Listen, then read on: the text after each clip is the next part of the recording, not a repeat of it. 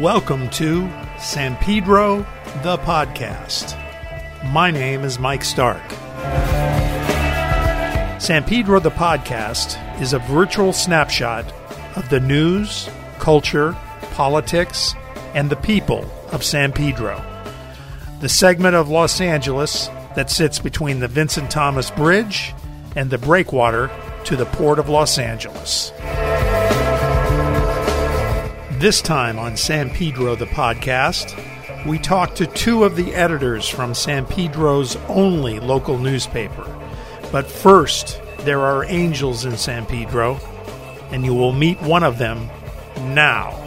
My name is Gail Fleury. I'm the founder of Angel Gowns of South Bay, and our website can be found at www.angelgownsofsouthbay.org.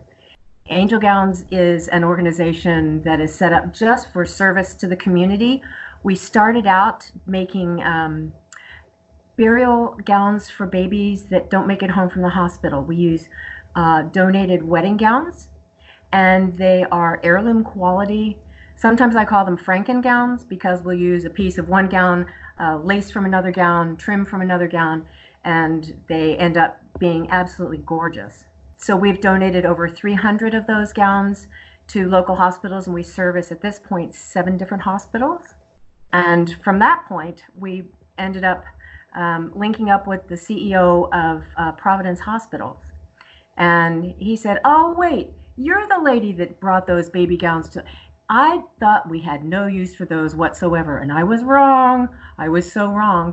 "Have you ever thought of working with Trinity Hospice?" I said, "Never heard of them." He said, "Let me connect you." So we've been working with Trinity Hospice.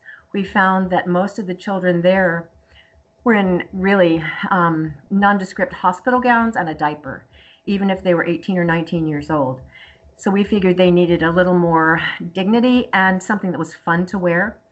So began designing garments for the kids that look like little martial arts outfits, and they're bright colors, and they're made for easy access by medical people. So the shoulders unsnap, they're on plastic strips, and the side, down one side, opens up. So you can go into an MRI without changing the child, and you can access just the part that you need without having to bare the whole child's body to access it.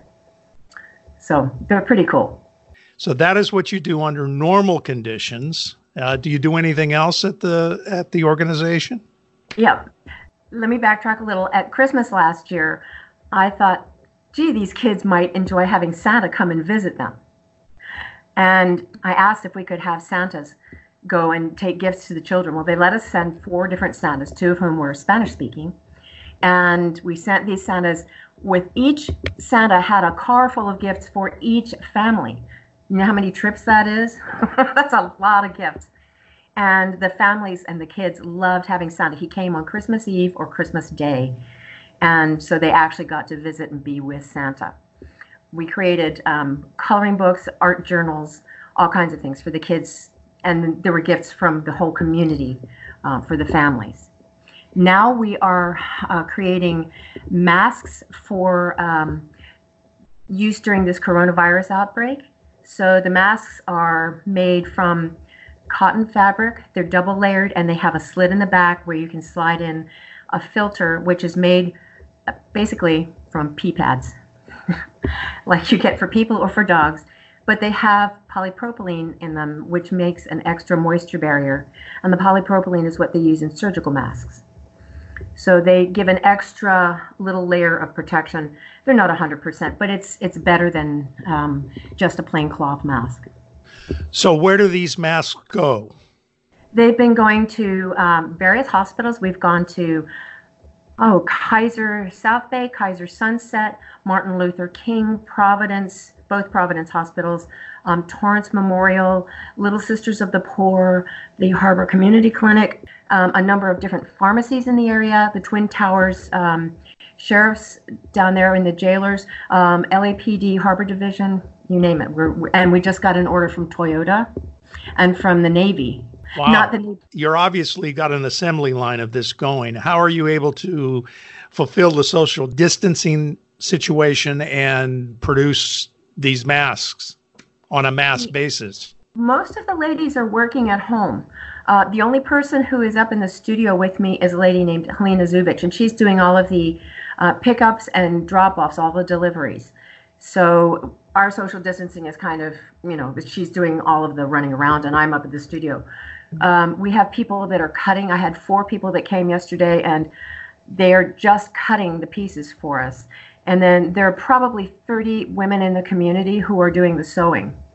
And that's how we're getting it done. And they just, either we pick it up for them or they drop it off at the studio. And the studio, which is located at 525 North Harbor Boulevard, right across from where the Mercy is tied up, at the building, there's a door that opens and you can access a table which has plastic bags that contain all the materials to make 12 masks at a time. And that makes it easy for pickup and drop off. When they're finished, you just put them back in the bag and drop them back off to us. So if someone wanted to get involved and help you out, which you can always use help, I guess, yes. How would they do that? They can contact me via the Angel Gowns page on Facebook, which is Angel Gowns of South Bay group. We have all the information there. They can contact me, Gail Fleury, on Facebook as well, or they can contact me through my email, which is directordog@cox.net. Beautiful. I'm going to get a little personal now. How personally are you taking this whole situation? Is it? I know you're drowning in your work probably, but how you doing with this? I will tell you, my husband is a retired physician who has gone back to work at Kaiser. And they just moved him from working at Normandy North, which is normally just a clinic building, to Carson. And Normandy North has become what they call the dirty building, which is only handling coronavirus patients. So it's pretty personal. I worry about him going to work and coming home and being clean. I don't care how hard you try. It's very hard to keep everything off of you. When we're at the studio, we have masks and gloves. Everything gets wiped down, whether it's the door handle, the table that the packages are on, everything gets wiped down. We try and be as careful as possible. So you live in San Pedro, right? Yes. It sounds like you're pretty busy, but are you able to get out and see the rest of the community? And what are you seeing when you go out?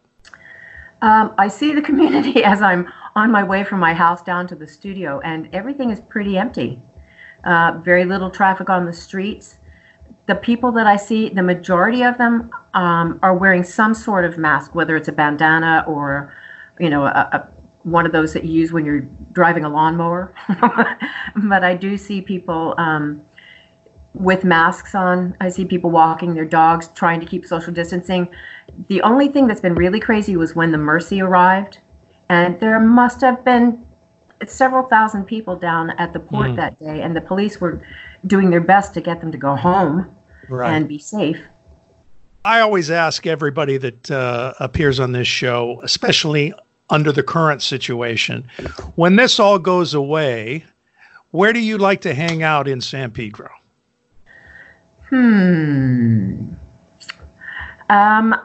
Honestly, I am just a real homebody. I like being at the studio because that's where all the ladies come and hang out. So I'm really looking forward to having a luncheon of sorts for everybody that's volunteered for us and thanking them and celebrating with them that we've gotten through this together.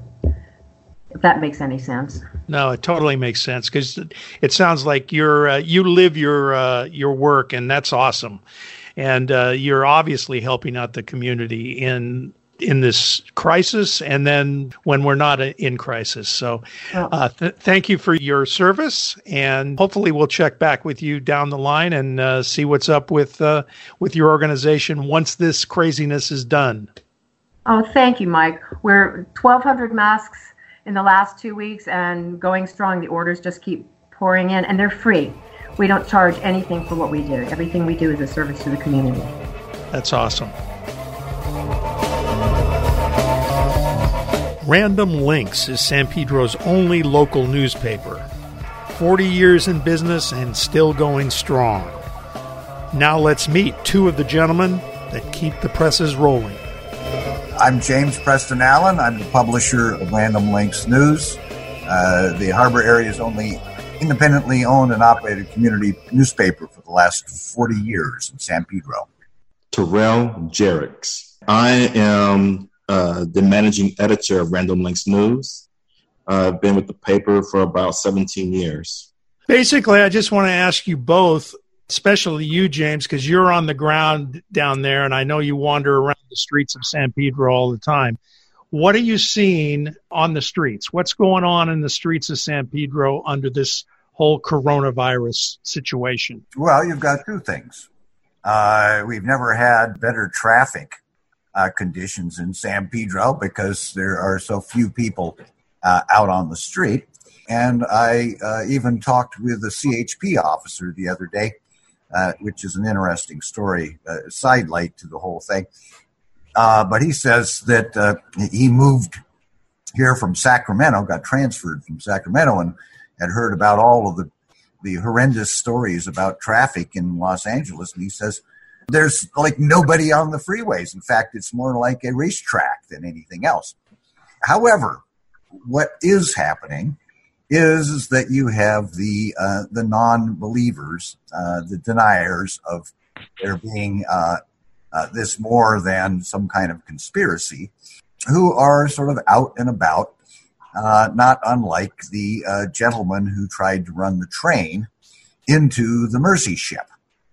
Now, this gentleman is one of our local geniuses, shall we say. But the CHP officer that I ran into at Sacred Grounds the other day was actually the CHP officer who arrested this man. And I asked him if he was as bonkers as he appeared to be in the press releases. And he said, no, he is of sound mind and definitely can be prosecuted. So he's not going to get away with an insanity plea. So what do you think his motive was?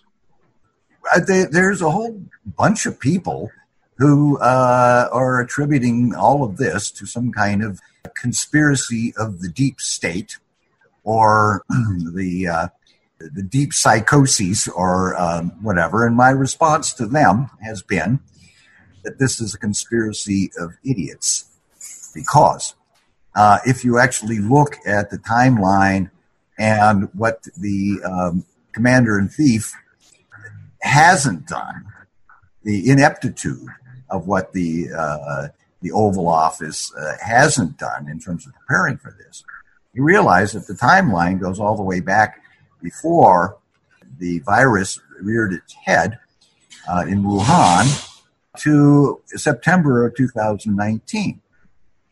Which was the time at which the Trump administration defunded the laboratory in Wuhan that could predict the rise of this virus.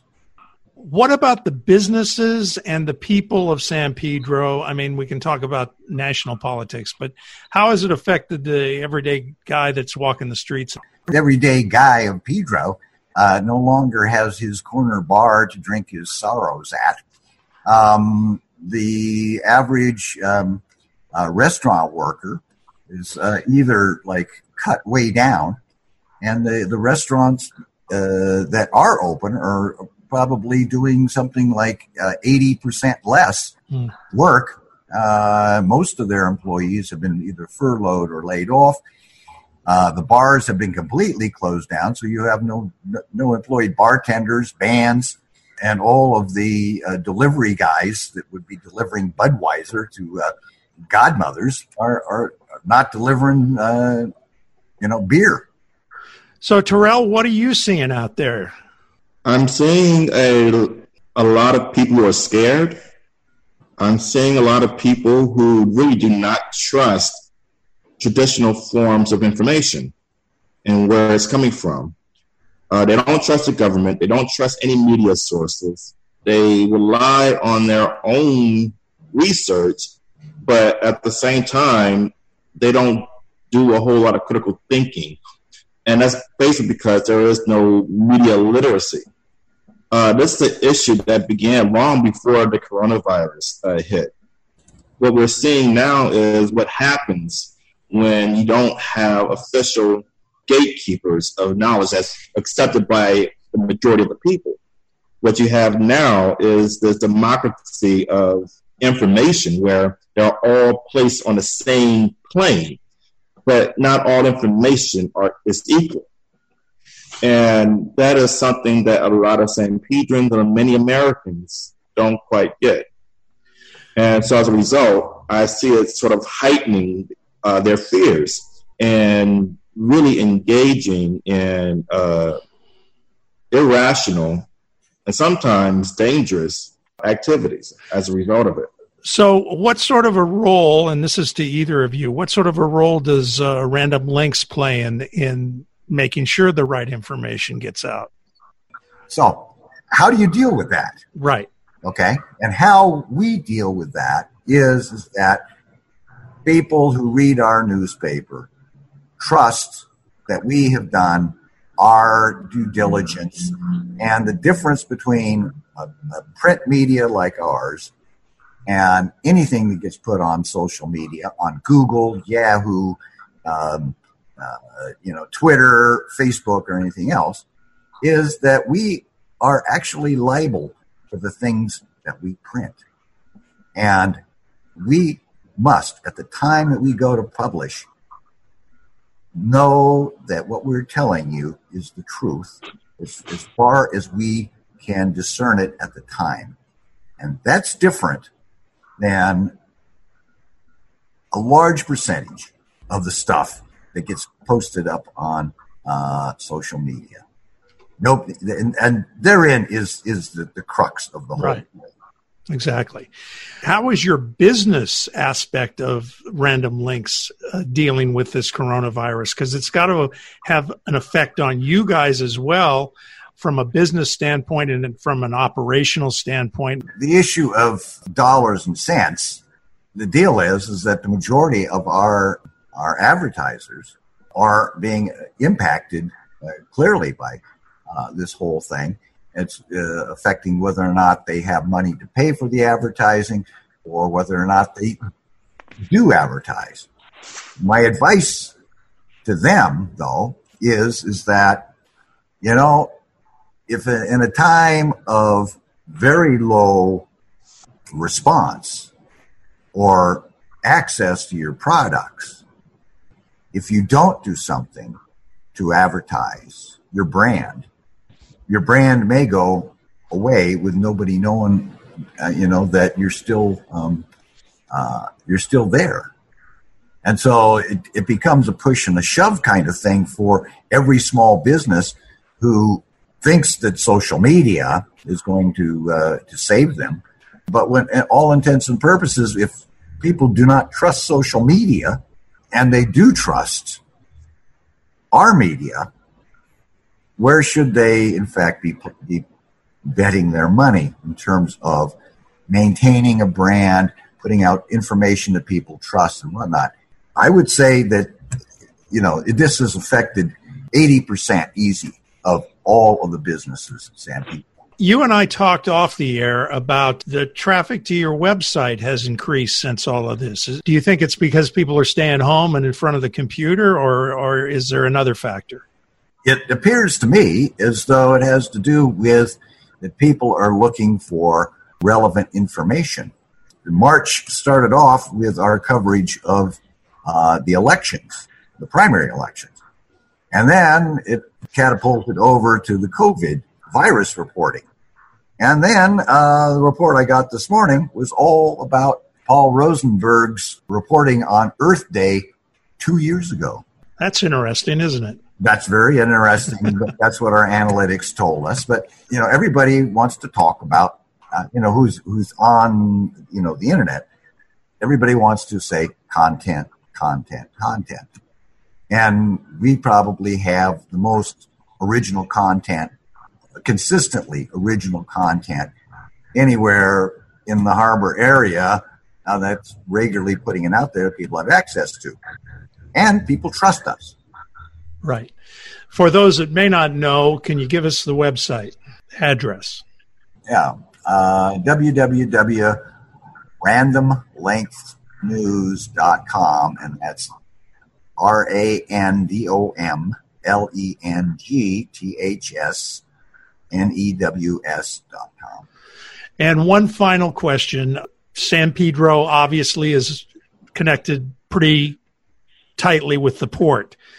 What's the news with what's going on down at the port? How is it affecting the port? Since the beginning of the outbreak of the virus in China, right around the Lunar New Year, the Chinese Lunar New Year, the imports, about 50% of our business at the Port of LA and Long Beach comes from China. And so that immediately started to taper off. But prior to that, the imports were down because of the Trumpsters' trade embargo. Okay. Now, the question is what do the stats really look at? And when Gene Soroka, the director of the Port of Los Angeles, starts talking about being in a recession with a downturn in cargo of about 14%, year to year, that becomes a troubling number. The longshoremen have said that the largest number of the loss of jobs is with the casuals, not the regular workers who have the A book workers and the B book workers. They get guaranteed whether they show up to work or not. However, the number of job calls is down as much as 40%. The good news is that just last week, it was reported that there were 3 of the large mega ships that had set sail from China to the port of the San Pedro Bay, which means, those are like, 42,000 TEU ships. And that there are several ships coming in to pick up the empty containers to take them to China. But the real critical issue here is the understanding of the interconnectedness between manufacturing in China, shipping out of Asia to the west coast of the United States, and what it does for our economy. The ports of LA and Long Beach are already beginning to strategize for ramping up for full operation, whatever that might be.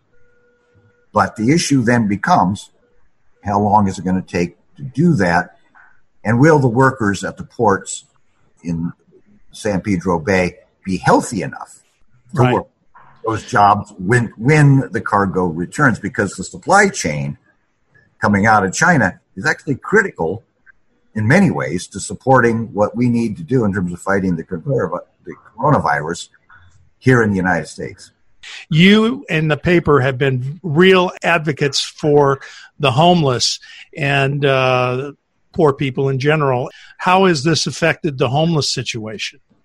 Well, what's curious is that for the last 5.5 years or more, I have been calling upon the city, the county, the state to call the homeless crisis an emergency. Now, in the context of the governor calling this a state of emergency, he has been empowering local authorities to use the emergency process to start delivering goods, services, and housing to homeless people as a way of protecting them against the virus. So I have seen more action in the last 4 months in terms of doing anything substantial to house the homeless than we have in the last 4 years. And, wow. And this is all because of the coronavirus, the state of emergency called by the coronavirus. The governor has taken the authority out of the hands of legislatures and this simply says, we have to do this now. Wow, that's a pretty amazing sidebar to this, isn't it? It certainly is. Yeah. And what's even more curious is Janice Hahn's initiative to open up the 40-bed unit down at the county building on 8th and Beacon Street. Everybody said, oh, you can offer them a place to stay, but most of these people like it out on the street. They're not going to come in, but they're happy, getting high or whatever they're doing on the sidewalk, and they don't really want shelter. Mm-hmm. Well, the truth of the matter is, okay, and this sort of bursts the bubble for all of those people that said the homeless, don't want something, safe. It took less than a month to fill that shelter up with 40 souls who were living right out there in front of the post office. Less than a month, okay? And it couldn't have come at a better time to keep these people safe from, the virus and whatnot. I imagine that they'll be some of the first people who are getting tested, okay? But the truth of the matter is that there ain't nothing like a crisis to start solving problems. Well, that is an amazing story to close on. There's other things I'd like to talk to you about, and we will do that in future episodes if you guys are willing. One of the things I want to talk about in the future is the port development, the various development things they've got going on. But we will do that at another time. I appreciate you both being on the second edition of San Pedro, the podcast, and hopefully we can do this again soon. All right. Well, thank you. Thank you. And thank you for joining us for San Pedro, the podcast. Please like our Facebook page, share, and subscribe to the podcast at facebook.com, San Pedro Podcast, all one word. See you next time.